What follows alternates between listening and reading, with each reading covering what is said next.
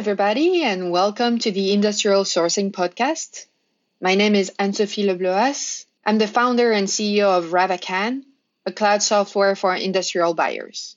Today, I'm interviewing Luis Orozco. He's global commodity lead at Caterpillar. He worked for companies like Schneider Electric, NetTalk, Siemens, and Ingredion. He's going to share what he has learned along the way and some tips to be a successful global commodity lead.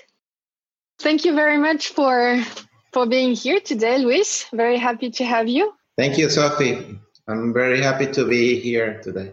Yeah, me too. I'm very excited to learn more about your background and your job. So, what's your background? How did you end up being a commodity manager? Well, I'm originally from Venezuela. I have engineering background, engineering degree from Venezuela. Also, an MBA degree in management as well from Venezuela, and a Masters of International Business from Florida International University in Miami. Since very early in my career, I was in charge of coordinating multiple operations, multiple functionality across the different areas of the companies I have worked in my life. So, and little by little, I was more and more included in the supply chain, strategic planning, strategic sourcing as well for different components and different operations. So that's why I landed in the world of the supply chain and logistics. So being an engineer with the mindset of an engineer, you tend to put things in order and look and detect where are the risks. Mm-hmm. So that I think is how I landed here. Yes. So what was your first commodity or responsibilities when you started being involved in supply chain?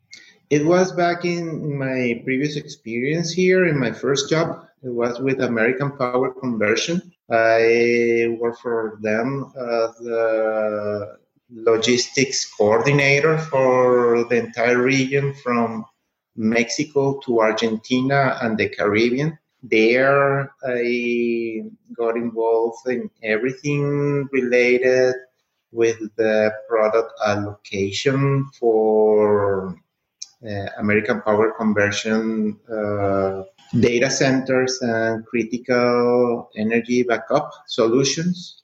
For this is the same principle as UPS that you can probably use in your computer, mm-hmm. only that apply to institutions. So this is a huge UPS, the same principle. So apply to institutions like hospitals, banks, that kind of institutions that cannot be without energy. So I'm being responsible for Latin America and the Caribbean. That means that these were institutions that will rely in my products, my solutions to run their business. So it was a very, very interesting position. The responsibility was huge because I felt like this hospital is relying on our product to have patients connected to intensive care units, that they won't be without energy. And when you're talking about Latin America, sadly, it's a region where the electricity is not so reliable. So that was my first big experience in the supply chain and logistics world in the America corporate world. Yeah. Okay. And so what did you do after that? After that, after being with them for some years, I was, expecting to move forward within the organization, The company during those days was acquired by a French giant, Schneider Electric, and they kind of sort of put in place hiring freeze, meaning that no one could be promoted. I was waiting to move forward, but the leadership during those days, they didn't, I would say, they didn't give the opportunity for career improvement.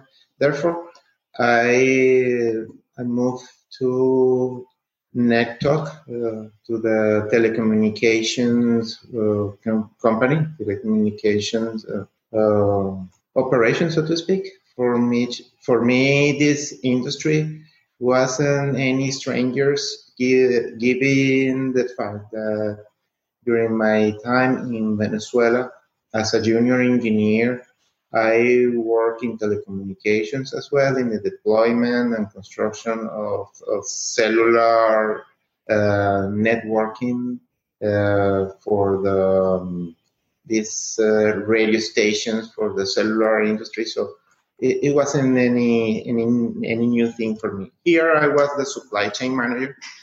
This was a startup company, and they were in need of somebody that can help them running the entire supply chain operation, from raw material purchasing all the way to managing the logistics, the 3PL that they had in place. And that's what I did with them.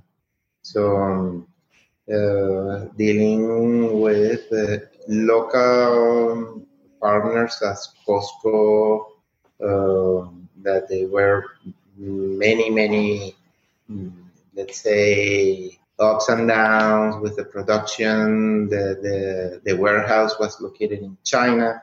So it was quite interesting. Sometimes we were, very scared because they will put an order of so many units and we were a little bit behind.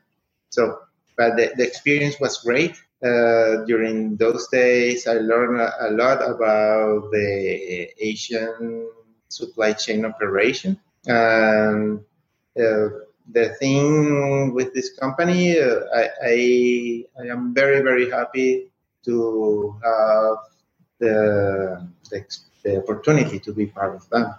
Yeah. So yeah, sounds like you had a lot of responsibilities and a very broad spectrum of things to do, right? From sourcing, yes, from logistics, and managing. Yes, and that's the beauty of working with a startup company. Yeah. Because you have to wear several caps simultaneously. Mm-hmm. Yeah. Yes. So this is for the people who like, to ride a good rodeo. And so you went from this startup to a very big company, right? Because then you worked for Siemens. Yes, and a totally different industry. Because the division of Siemens for which I was working was the health division, located in outside Boston, Massachusetts, in a place called Walpole. There, I was in charge of doing international market analysis, understand the internal demand analysis for the commodities that this division employed, global demand pooling, supplier selection, negotiation, of course, of price for my commodity, designing terms and conditions of the agreements to put in place. So I learned a lot about legal, maximize operational profits to achieve business objectives. Yeah. I'm sorry. Yeah, what were the commodities there then? There was mainly reagents for the liquids, the you put inside of these machines for blood tests, urine tests. So these reagents are the ones who allow the machine to run, and therefore, provide the test for blood, urine, things like that. Okay. Yeah. So following raw material logics, or like how do you negotiate for this type of material? Is it with big quantities and MOQs, and you might have like market indexes, or how does it work? Yeah. First of all, this is industry that is very, very heavily regulated by the FDA, Food and Drug Administration. So where the suppliers must be, big guys, people like 3M, Thermo Fisher. So, and it's both. It's big quantities, but also with extreme quality oriented modality. So it was like always walking in the edge of the knife. So, and the way you negotiate with these people is simply they know, and if they don't know, make them aware that we are in a partnership, that we are not only Siemens, but we rely on them. So they felt like they were part of the entire thing. And many of the products that Siemens will manufacture were a good part of this. Rely on people like Thermo Fisher to provide raw material, packaging, bottling, things like that. Okay. So a lot of vendor relationship management, I guess. Constantly. Yeah. And not only local in the States, but internationally, people, suppliers that were located in Europe, in Germany, and in Japan as well. So you had to have a clear understanding of the culture, how to sit down and negotiate, because different cultures have different way of thinking or different way of presenting the information and different way they are expecting you to sit down and negotiate. So thank God I am very easy to understand people. I'm a people person that have an advantage of being an engineer to translate my numbers, my data into information, and the information that I need to communicate, I communicate in depending on the public I have in front of me. So, for instance, when you are dealing with Germans, you need to be very precise, be prepared for the most minimum detail. You have to be there. With the people in Japan, similar, but you have to be a little bit more polite, probably when you present them your expectations of what is the target price. You have to be a little bit realistic, not too much in the poker player mode, more like oh no, I totally understand that your price might be this, but based on our volumes and based on the size of our business together, we expect a 7% reduction. If you are dealing price reduction with other people, you have to go with 50%. So yeah. Okay, very interesting. Yeah. So there you were in the north of the US, right? What did you do after that? After that, from Boston, we relocated, my family and I relocated to Chicago, Illinois. And there I worked for Ingredient as their senior procurement specialist for capital investment. And there I was supporting mainly the engineering department for multiple renovations, multiple updates they were doing to their flagship that is located in Bedford Park. This is a company that manufacture corn. They manufacture special ingredients such sugars, corn syrups, starches, and so for the food industry. So their customers are people like Coca-Cola, KFC, McDonald's, people that will require this kind of ingredients to manufacture their product. So there I work in the development of the entire supply chain strategy to acquire capital equipment and services, working together with the global and regional CapEx MRO leads. I developed a strategy to manage the vendors, getting the best prices, getting the best lead time for very heavy, very engineered equipment.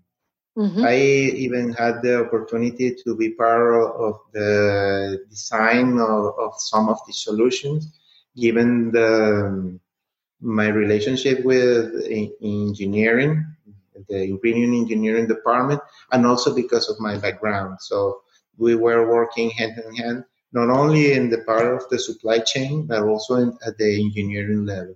So that is the beauty of the supply chain, that you have to know many things. And if you don't know a thing, you have to try to turn yourself into an expert mode at the speed of light. Yeah.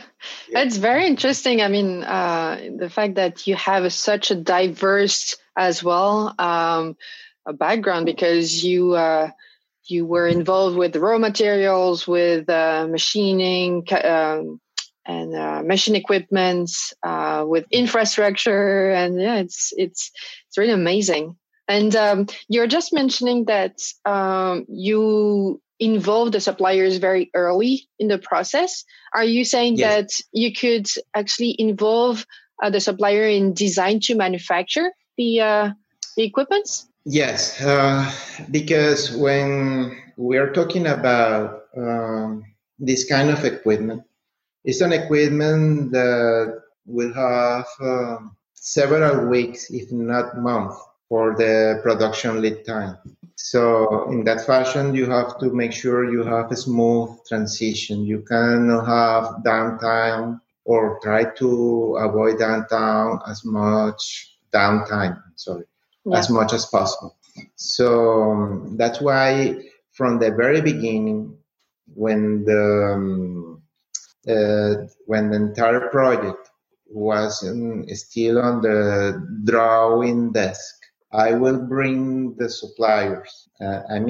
Previous to that, I will engage in my RFQs and get the solution to my internal customers as fast as possible.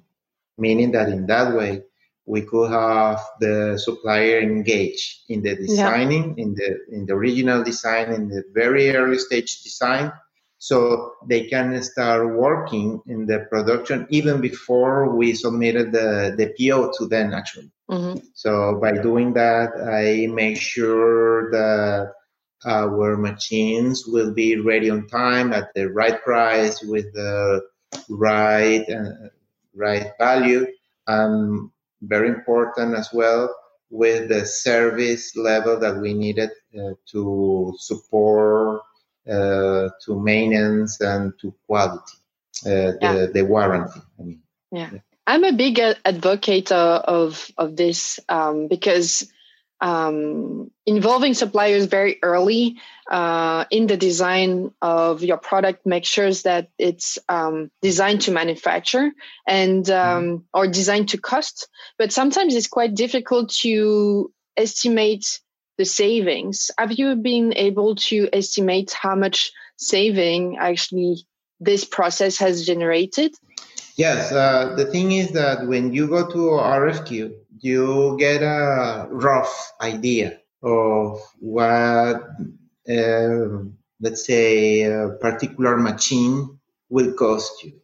Okay. Mm-hmm. So, of course, this will be not the final price, but at least you will have a clear understanding of what is the size of the money that you will have to deal with.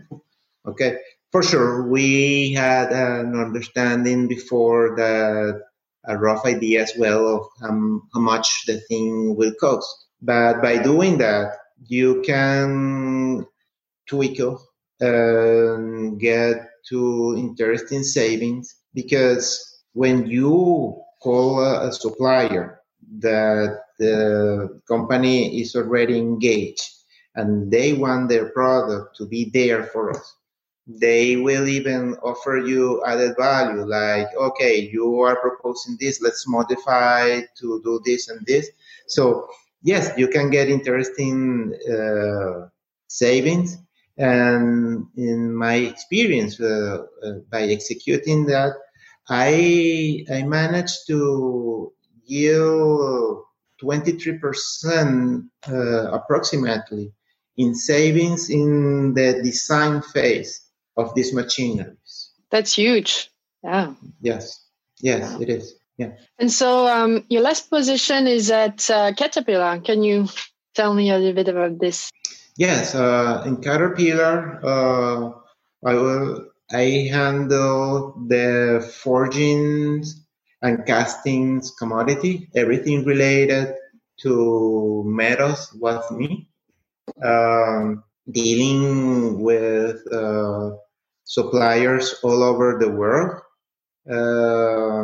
Basically, I was in charge of the supply chain operation, manufacturing operation throughout Europe, Asia, India, Mexico, dealing with suppliers all over there to manage and maintain our supply base and to develop new commercial partnerships when needed for locomotive metal products. So alloys, aluminum, iron, and steel, both for castings and forgings. The division that I worked for Caterpillar was Progressive Rail. They manufacture locomotive. And inside of Progress Rail, I was in charge of everything again related to these commodities that were critical for the manufacturing of the engine and also for the locomotive as well. So these engines, the interesting part of these engines is that they were multi-purpose. You can place this engine either in a locomotive or you can place this engine to a vessel, to a ship.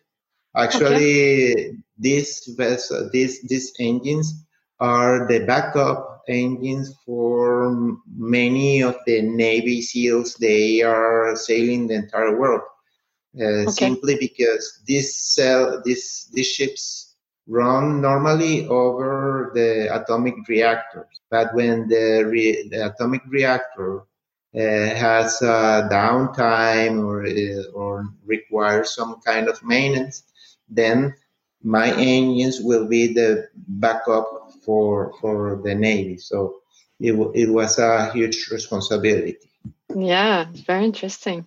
Yeah. And can you explain for people who don't know what a forging or casting is, what it is exactly? Sure. Both are metal products. The thing is that in the case of the casting, the metal is heated and it's heated until molten. It's kind of a Play-Doh, if you will. And then that metal is poured into a mold to create a desired shape. In the forging process, the metal is pressed or hammered into a certain shape while still maintaining a solid state. So it's more impact in the case of the forgings, and in the case of the casting, it's more like pouring molten metal to create the shape that is needed. Of course, depending on the use that this particular part will be employed, will be used, you will require different kind of metal. If it's too high, is high temperature stresses, or not so high temperature. So that is where the designing engineer come in part, and will provide me with all the requirements for this particular part. Okay, thank you. So, what is there something that you wish you had known before going into that career? Like something that you didn't know when you started and that you learned in particular? Yes, absolutely. What beyond, or besides the technical learning, is the fact of having to interact with multiple cultures. And this to me is fascinating. It's amazing. Yes, the dealing. Because one thing is what you learn in the books when you are sitting in the school, that you learn certain knowledge, but when you go outside and apply those knowledge, that is where the real world starts. That is where the real learning starts. Yeah, so you have an international background, but when you were mentioning some things you understood from the Japanese culture, for example, or from the German culture, how did you learn that? Well, practicing makes perfect. So, in my case, it was always to be respectful to another people, be very observant, seeing how they manage the relationship among each other. And there is a say that when in Rome, do what Romans do. So be very respectful and try to simulate what they are doing. Yeah. So that tells me it's as more well. that understand their way of thinking, to respect how they think, how they approach to issues. And from there, if you follow them, you will be good. Okay. So that tells me that you train your emotional, IQ, right? Yes. Yeah. Yes, absolutely. Very interesting. Yes. And that's the key for when negotiating. I will say that you could have all the knowledge in finance, all the technical knowledge. You will be, an expert at everything. But if you don't have a good emotional IQ, then you won't be so successful dealing with different cultures other than your own culture. Yeah. So what's perfect is that you have this engineering background that allows you to understand the technicality of the products you're buying. Are you following, for example, some publications or some reviews as well to learn about some market trends or some new practices around purchasing or sourcing? Yes, I constantly I'm reading everything that falls in my hand. I'm very curious. There is a magazine called Forgings and Castings. There you find very interesting papers. It's a very good publication because they also provide you with a sense of what are the latest and greatest in the forgings, castings, and also who are the biggest guys currently executing big castings or micro castings, depending on what you need. Of course, there is always the internet. And for the financials, I follow the markets because being in supply chain and being successful, you have to not only know technical aspects of what you are involved, but you have to be aware of politics.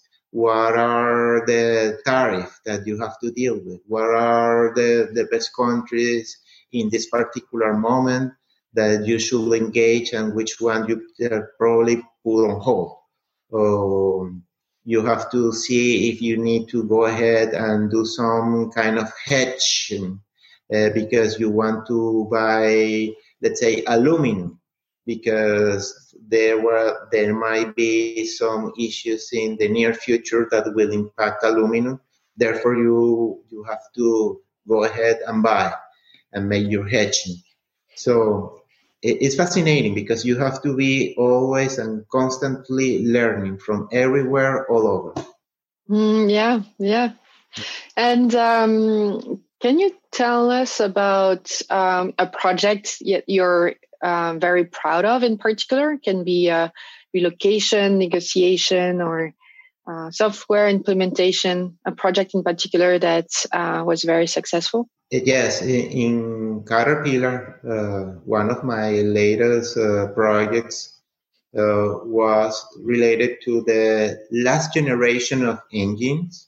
It's called T4, and it was related to the crankcase of this machine. So we're talking about a casting. The crankcase is a casting that it's about 10,000 pounds, literally. And it's very delicate the way you have to have this part because inside of the entire crankcase is where the engine lives. So the machining of such casting is critical. So historically, Caterpillar was the provider for progress rail of this crankcase. The average price of the in-house forge, the in-house crankcase was $35,000, and the lead time was about 11 weeks for getting one crankcase. So, in addition to this high price and this long lead time, the quality was experiencing some issues. So I got engaged with engineering department and the quality department and start understanding what is that in the ideal case will be. So from quality, they will get me their feedback. So Luis, we are experiencing a lot of porosity in this cast and the pre-machining is terrible. We need a lot of manpower to final machine this casting. And from engineering, they will tell me, well, we need something that will be again not so much of the rough machining. And so I got the insight from these two departments decided to go outside and get a new supply. So because you had one supplier for the raw material, one for the casting, yes, and one for the machining. Three different companies. Or we for castings and for forgings as well. We have in some of the components we will have at least two, if they are critical, two suppliers. So dual sourcing. Dual sourcing. I don't like sole sourcing at all because you live with the sword in your neck all the time because you are very vulnerable to the will of the supplier to increase the price when they want without no explanation. Quality issues might be also a high risk for your operation because if the supplier start experiencing some quality issues, then you are doomed because you relied on them for having your top quality expected product. So this is why I engage with all the evidence in my hand. I engage with senior management and prove the evidence that even though our foundry was in-house, we could not rely on them because of the pricing issues and the quality issues. So it was like to break a paradigm. This foundry was the supplier for Progress Rail during the last 70 years for this particular casting that is critical for the manufacturing of this engine, of this kind of engine. So it's like when let's put in simple example. Um, you have a bakery and the people doing your pound cakes for the wedding cake is giving you bad pound cake. So that was pretty much the case. So I engage and do and doing my RFQ all over the world again. I had potential suppliers from Germany, Italy, Spain, China, India, Japan, and finally found not so small, a medium-sized foundry in Japan that they had a very special technique, lost foam mold for the casting, which at the end the use of machining, the final machining will be almost none because of their way of operation. And I managed to switch from a very long lead time, 11 weeks, to 6 week lead time for the new supplier in Japan.